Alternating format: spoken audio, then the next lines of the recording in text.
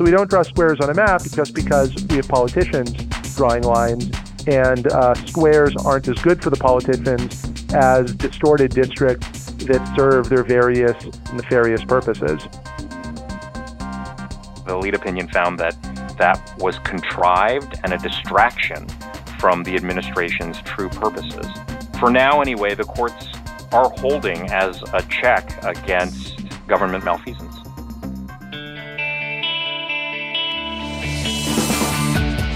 Welcome to the award-winning podcast, Lawyer to Lawyer, with J. Craig Williams and Robert Ambrogi, bringing you the latest legal news and observations with the leading experts in the legal profession. You're listening to Legal Talk Network.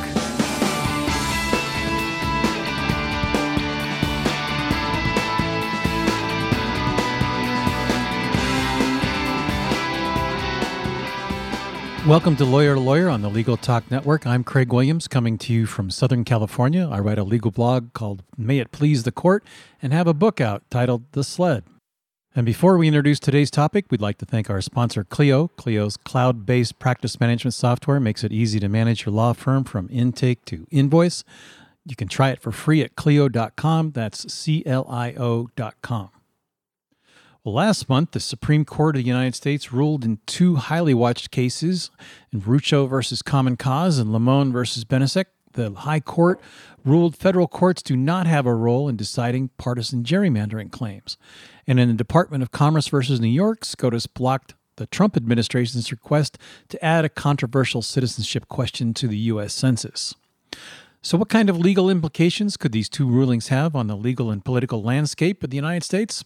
Well, today on Lawyer to Lawyer, we're going to discuss these two cases, take a look at gerrymandering, the 2020 census citizenship question, President Trump's fight, how the census affects gerrymandering, and what next steps are up. We have a great show for you today to do that, and our first guest is Nicholas Stephanopoulos. He is the professor of law at the University of Chicago School of Law. He has been involved in several litigation efforts as well, including the first successful partisan gerrymandering lawsuit in more than 30 years. Welcome to the show, Nick. Thanks for having me.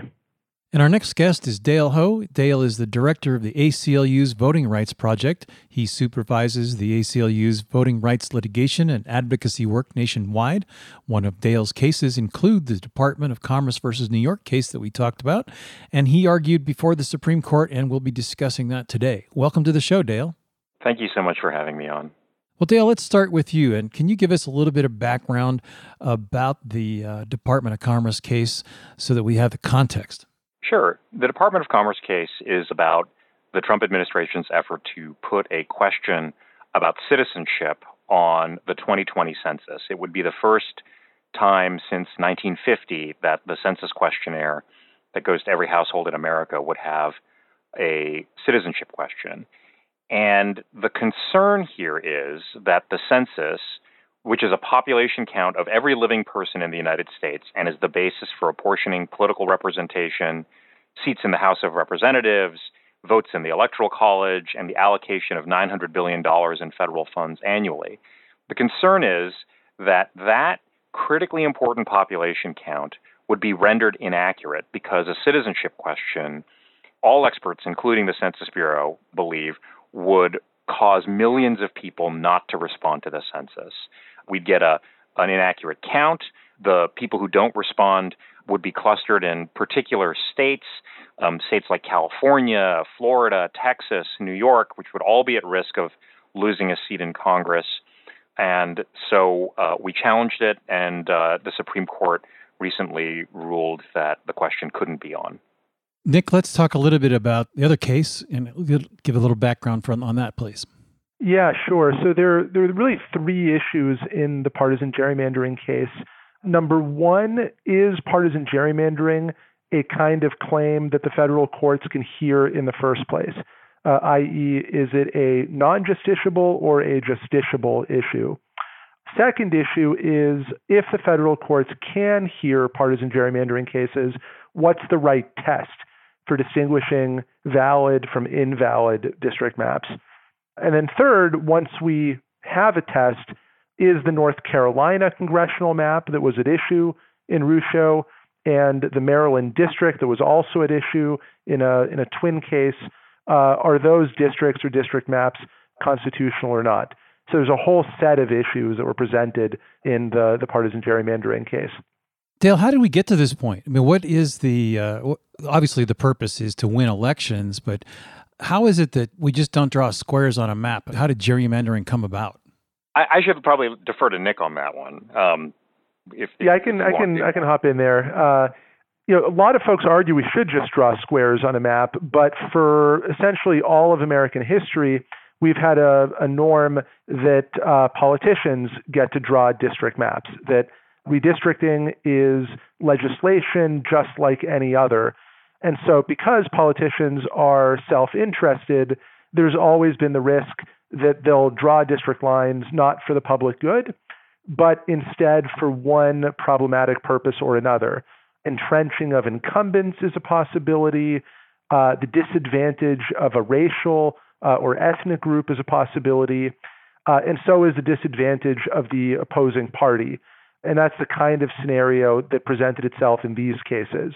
Have the district lines been drawn in such a way as to significantly and durably disadvantage the opposing side? So we don't draw squares on a map just because we have politicians drawing lines, and squares aren't as good for the politicians as distorted districts that serve their various nefarious purposes. So, Dale, how did the Supreme Court look at this when you argued the case? What was the responses that you got from the justices? Well, the census case, didn't directly involve the issue of how the district lines are drawn, but it did involve the number of representatives that every state gets in Congress, and then obviously the number of districts. And I think, our concern has long been that this was an effort to sort of turbocharge gerrymandering efforts, that if you don't get an accurate population count, and particularly you get an undercount of Latinx communities, immigrant communities, then you're going to end up with districts that, while on paper look like they have equal numbers of people, are actually quite malapportioned. And we were also concerned that this might be an effort to try to facilitate redistricting that's done not on the basis of total population numbers, but on the basis of citizens only. And remarkably, after the oral argument in this case, some documents came to light that had not been produced to us in discovery, but suggested that that was precisely the purpose of putting this question on the census, to aid Republican gerrymandering efforts. Sorry, go ahead. I was just going to say, wouldn't it make more sense to put the list of voters into that equation instead of the citizens, because they're not contemporaneous? Well, sure. I mean, if your goal is to have equal numbers of voters in every district, and I think that has not actually been the goal with the one person, one vote doctrine pretty much throughout its existence, then you're right. Putting the total number of citizens or equalizing the total number of citizens in every district wouldn't do that. A lot of citizens themselves either can't or don't vote. They can't vote because they're under the age of 18, or they're disqualified because of a criminal conviction, or aren't registered to vote, or are registered but simply don't vote. So the notion that you're going to sort of equalize the number of voters in every district by equalizing citizens doesn't really make a whole lot of sense. But I think the fundamental point here is that one person, one vote has never actually meant what it seems to suggest. We've never tried to equalize districts based on numbers of voters, but rather based on numbers of people, reflecting a recognition that representatives should all represent an equal number of constituents rather than compete for an equal number of votes. Where does the basis for the census question come into this? I mean, I understand that we want to get, we want to know who are citizens, but given that they don't really match up, Nick, what's your thought? This might be better for Dale, but the whole debate has been over what the rationale of the administration was in wanting to add the citizenship question. They asserted that their goal was better enforcing the Federal Voting Rights Act, except there's no actual need for fine-grained citizenship data in order to enforce the VRA.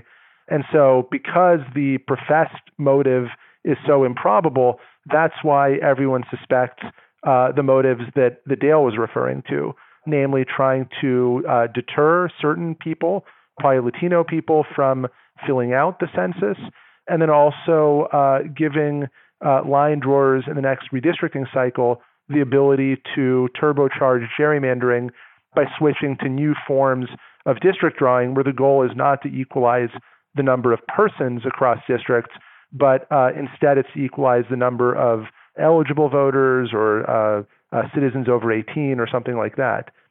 You know, Dale, the one person, one vote thing sounds like a nice cliche, and perhaps it is, but where's the genesis of that? Is there a provision in the Constitution that guarantees every person a vote? Well, the one person, one vote doctrine emerged in the 1960s. I think probably the most significant case is Reynolds versus Sims, which found that under the 14th Amendment, states, when they draw state legislative districts, have to have equal numbers of people, roughly equal numbers of people in those districts. And, you know, this was a time when, you know, there was dramatic variance in state legislative districts in terms of the number of people in them. California, I think at the time, gave a state Senate seat to every county.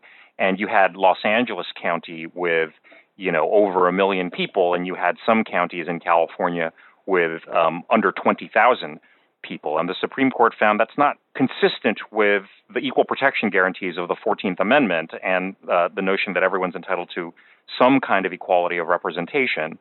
You know, you go back to the founding, and there's a recognition that representation in the House should, at some level, maybe not perfectly proportionally, but at some level should reflect the number of inhabitants of each state. And that included, just to get to an earlier point we were talking about, that included non-voters, right? Women at the founding couldn't vote in any state other than New Jersey, and of course were counted. People who couldn't meet property requirements in states couldn't vote, and they were counted as well, and so were children. So there's this notion that representation should derive from the people, not the voters, but the people. Government of the people, by the people, and for the people requires some understanding of how many people there are and some equalization of each person's individual dignity in the representative process. That almost argues in favor of everybody being able to vote regardless of their age or their qualifications.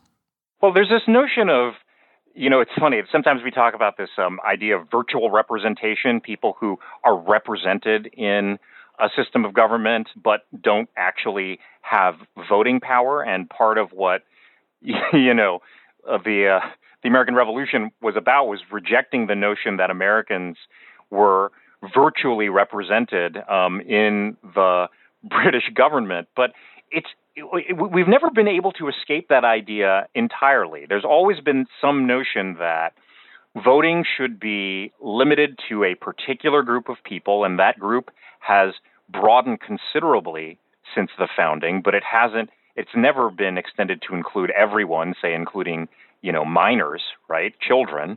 But there's this notion that even if people can't vote, they ought to still have their interests represented in a Republican form of government, and we've never rejected that idea. Well, Nick, not to go off topic, but, you know, Citizens United and the ability of corporations to be able to donate to political action campaigns, is that something that will become an issue in the future? Will we play into that as part of this conversation? I mean, that's yet another threat to a sort of vibrant democracy that represents everybody effectively. Right, like our democracy is under threat from a number of different forces. A bad census count is one of those forces. Partisan gerrymandering is another force.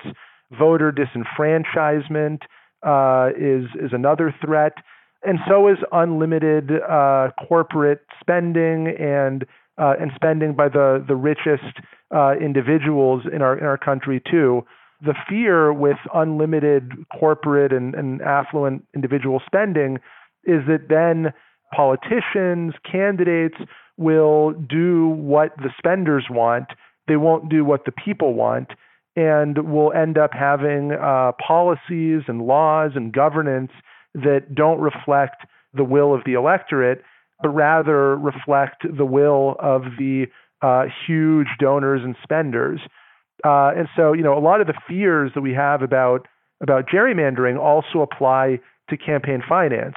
You know, in the same way that gerrymandering enables districts to not reflect what the people want. Unlimited spending in elections can have some similar consequences. But sadly, courtesy of Citizens United, we have to live with the unlimited corporate spending, at least until the composition of the Supreme Court changes. And now, because of Rucho, we also have to live with partisan gerrymandering. So, the court over the last decade has green-lighted both of these abuses that are undermining a vibrant representative democracy in the country. Well, gentlemen, before we move on to our next segment, we're going to take a quick break to hear a message from our sponsor. We'll be right back. Imagine what you could do with an extra 8 hours per week. That's how much time legal professionals save with Clio, the world's leading practice management software. With intuitive time tracking, billing, and matter management, Clio streamlines everything you do to run your practice, from intake to invoice. Try Clio for free and get a 10% discount for your first 6 months when you sign up at their website, Clio.com, that's CLIO.com, with the code L2L10, that's L2L, the number 10. And welcome back to Lawyer. I'm Craig Williams, and with us today is Nicholas Stephanopoulos, professor of law at the University of Chicago Law School, and Dale Ho, the director of the ACLU's Voting Rights Progress. We've been discussing gerrymandering and the 2020 citizenship question recently ruled on by the Supreme Court. So, Dale, how is one of the things that we've talked about on Lawyer is the stacking of the Supreme Court with conservative justices. Has President Trump's recent appointments had an effect on the outcome of these cases? Well, in the census case, both of President Trump's appointees sided with the administration. The decision still was 5-4 in favor of the plaintiffs. So, neither of them were able to cast a decisive vote. Chief Justice Roberts sided with the liberal members of the court. And, what I think is pretty remarkable about his opinion is that this case was under the Federal Administrative Procedure Act, and generally there's a presumption of regularity of the government's actions, that we take the government basically at its word, even when the government doesn't necessarily substantiate what it's doing with, evidence or affidavits or declarations or something like that. Here, Chief Justice Roberts found that there were enough irregularities here to not simply doubt, but disbelieve the government's stated reason for wanting to put a citizenship question on the census, which, as Nick said earlier, was to enforce the Voting Rights Act. The lead opinion found that that was contrived and a distraction from the administration's true purposes. So, for now anyway, the courts are holding as a check against government malfeasance. One of the shows that we did earlier was on the Kelo versus New London, City of New London, the eminent domain case where the town condemned a woman's home to give it over to a real estate developer. And we learned from that interview that I believe it was the Southern Law Center that did a significant public relations campaign about the power of eminent domain as part of the appeal. And it was groundwork laid across the country through articles that were published, opinions that were written for various large city newspapers, and just a general grassroots campaign that's kind of surprised me. But the lawyers that were in that case thought that it benefited their case and kind of turned the tide about the power of eminent domain and the government. Has anything occurred like that you've seen in either the citizenship question or the gerrymandering question? I mean, I've seen a lot of articles on gerrymandering as a consequence of this, but they seem to have come out afterward, not before. I can chime in there. There's been a lot of attention on gerrymandering over the last 2 to 3 years, because even before the Supreme Court's decision in Rucho a couple weeks ago, there had been a whole series of successful lower court decisions. So lower courts had struck down maps on partisan gerrymandering grounds in Michigan and Ohio and North Carolina and Maryland and Wisconsin. And every one of those cases generated its own little burst of publicity. And so there had been a pretty effective public relations campaign geared off of the litigation victories. But I think the trouble is that no matter how good your PR campaign is, ultimately you've got to have a receptive audience on the Supreme Court. And on the issue of partisan gerrymandering, Justice Kennedy, who stepped down a year ago, may well have been a receptive audience. Justice Kavanaugh is not. Chief Justice Roberts is not a receptive audience. And so it didn't matter that the media attention was 20-1 against partisan gerrymandering. It ultimately didn't matter that if you looked at the amicus briefs filed with the court, again, there were maybe 5 times more filed on the anti-gerrymandering side rather than on the pro side. But again, if you don't have justices who are swing voters, who are looking to the pulse of the community, none of that ultimately matters. And it didn't ultimately matter in Rucho. Well, Nick, it seems like, not to be kind of vain about it, but in the sense that the gerrymandering just doesn't smell right. It just doesn't sound as if the people that are in power can redraw the lines to keep themselves in power by simply shifting boundaries and by adjusting the boundaries of their districts according to the number of voters that are on their same party. That law school kind of thing where it doesn't pass the smell test, the basic review of it. How is it that the Supreme Court can get past this kind of ugly, almost cronyism? Or nepotism. I'm not really sure the right adjective to describe it, but it just doesn't sound right. How does these justices that sided on behalf of the partisan gerrymandering, what do they use to justify their opinions? Yeah, you're right that the partisan gerrymandering, is and ought to be unjustifiable, and a court that cares about the state of American democracy should not be able to find a way to greenlight gerrymandering indefinitely and in as extreme a form as map makers can possibly come up with. So how did Roberts do it? His main move was to say that some pursuit of partisan advantage is permissible in redistricting. And so because some partisanship is okay, Roberts says, there's no way to distinguish too much partisanship, which is not okay, from some partisanship, which is okay. That's his main argument, that even though partisan gerrymandering is undemocratic and can be unconstitutional, there's simply no way for the federal courts to draw a clear, consistent line between permissible, relatively low levels of partisanship and impermissible higher levels of partisanship. That's the whole move. That's how the court rationalizes to itself why it's going to step back and do nothing in the face of this blatantly undemocratic practice. And we know that Congress has the right to overrule the Supreme Court and pass a contrary law. Dale, how does the FAIR Act play into this? And we'll get to Trump's end run in just a minute. I can't wait to talk about that. Right.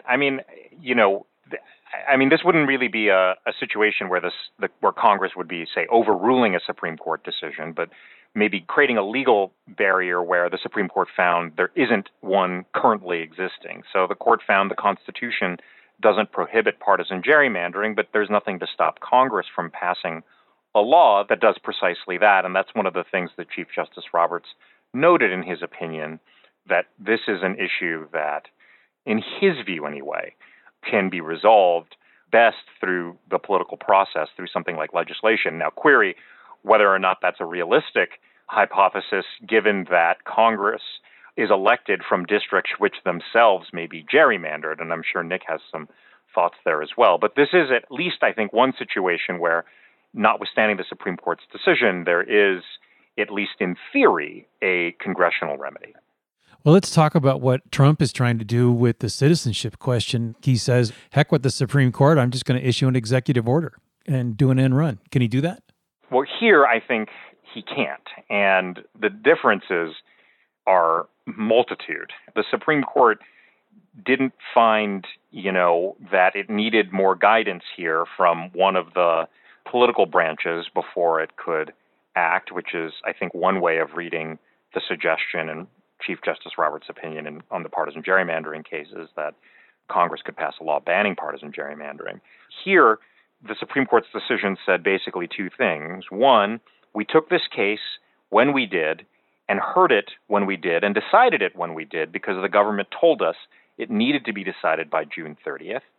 And two, we decide against the government because we find that the government was not truthful about the reasons why it wanted this question on the census. And that's one of the requirements of the Federal Administrative Procedures Act, that you have to be honest and candid about the reasons for a federal agency making the decision that it's making. That, I think, really puts the administration in a box in numerous ways. First, the case was heard before June 30th because the government insisted that no changes to the census questionnaire could be made after that date. It's now too late under the government's own asserted timeline to make any further changes to the census questionnaire. Second, the court said that the government had lied about why it was wanting the question on the census. The government can't now spend days or weeks coming up with a new reason to put the question on. That's just another form of after the fact, post hoc, finding a reason for a decision that was already made, which is the definition of pretext and unlawful under the Supreme Court's opinion. So I think the opinion's been misread a little bit. There was some media commentary suggesting that Chief Justice Roberts had invited Commerce to come back with a new decision and new reasoning, and I think that's just not an accurate reading of the opinion. Well, gentlemen, this has been a fantastic discussion and tremendously interesting. We've come to the end of the show. It's time to wrap up and get your final thoughts along with your contact information. So, Nick, let's go with you first. Great, thanks. So in terms of final thoughts, I would just say that Rucho and the partisan gerrymandering decision is really a dark day for American democracy.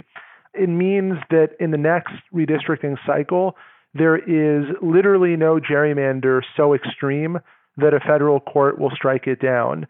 And so we're likely to see more aggressive gerrymandering techniques than we've ever witnessed before. The use of computer algorithms, redistricting, tweaking district lines every couple years to make sure the districts don't flip against the desires of the line drawers, maybe even non-contiguous districts, joining a cluster of voters over here with a cluster of voters over there without any attempt to geographically connect the two clusters. All of those techniques and more are now permissible and are not going to be policed by the federal courts. So I think that, if democracy means the will of the people ultimately prevails, the Supreme Court has now given the green light for democracy to not prevail, to be distorted in the next decade, and that's a real tragedy for people who care about the state of democracy in this country. Great. And your contact information?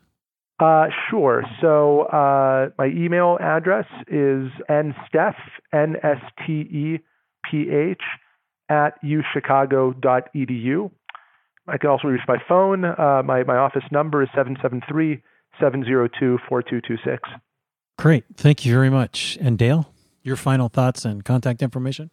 Sure. I share Nick's profound sadness about the partisan gerrymandering decisions. I think it's very unfortunate and a real problem in a way that wouldn't necessarily have been true to the same extent 20 or 30 years ago before the development of the very sophisticated tools that exist today to gerrymander with a great degree of precision. And, it's a really, really unfortunate decision. The census decision is, I think, however, cause for some optimism about the judiciary continuing to serve as a check on malfeasance by the executive branch. The Trump administration tried to get away with doing something that would have been very, very damaging to our democracy and to fair representation. They did it with, I think, a pretty straight-faced lie. I don't think there was anyone in the courtroom the day that I argued the case that believed that the Trump administration was interested in enforcing the Voting Rights Act, which is what their stated reason was for putting the question on the census. And Chief Justice Roberts called him out, said that the court is not required to exhibit naivete that ordinary people don't have. And that's a good thing going forward as a host of administration actions everything from ending DACA to, child separation policy to conditions at the border are all being justified by the government by reasons that simply don't pass the laugh test. And hopefully the courts will continue to be a check on all of those human rights and civil rights violations. If folks want to reach me, you can reach me via email at dale.ho@aclu.org or follow me on Twitter at Dale_E_ho. Great. And that's H-O, right? That's right. Great. Thank you very much. It's interesting to see the Supreme Court finally acknowledge what almost all lawyers admit after they graduate from law school, that we are no longer reasonable people. Well, it looks like we've reached the end of our program. If you'd like what you heard today, please rate us in Apple Podcasts, Google Podcasts, or your favorite podcasting app. You can also visit us at LegalTalkNetwork.com, where you can leave a comment on today's show and sign up for our newsletter. I'm Craig Williams. Thanks for listening. Join us next time for another great legal topic. When you want legal, think lawyer to lawyer. Thanks for listening to Lawyer, produced by the broadcast professionals at Legal Talk Network. Join J. Craig Williams and Robert Ambrogi for their next podcast covering the latest legal topic. Subscribe to the RSS feed on LegalTalkNetwork.com or in iTunes. The views expressed by the participants of this program are their own and do not represent the views of, nor are they endorsed by, Legal Talk Network, its officers, directors, employees, agents, representatives, shareholders, and subsidiaries. None of the content should be considered legal advice. As always, consult a lawyer.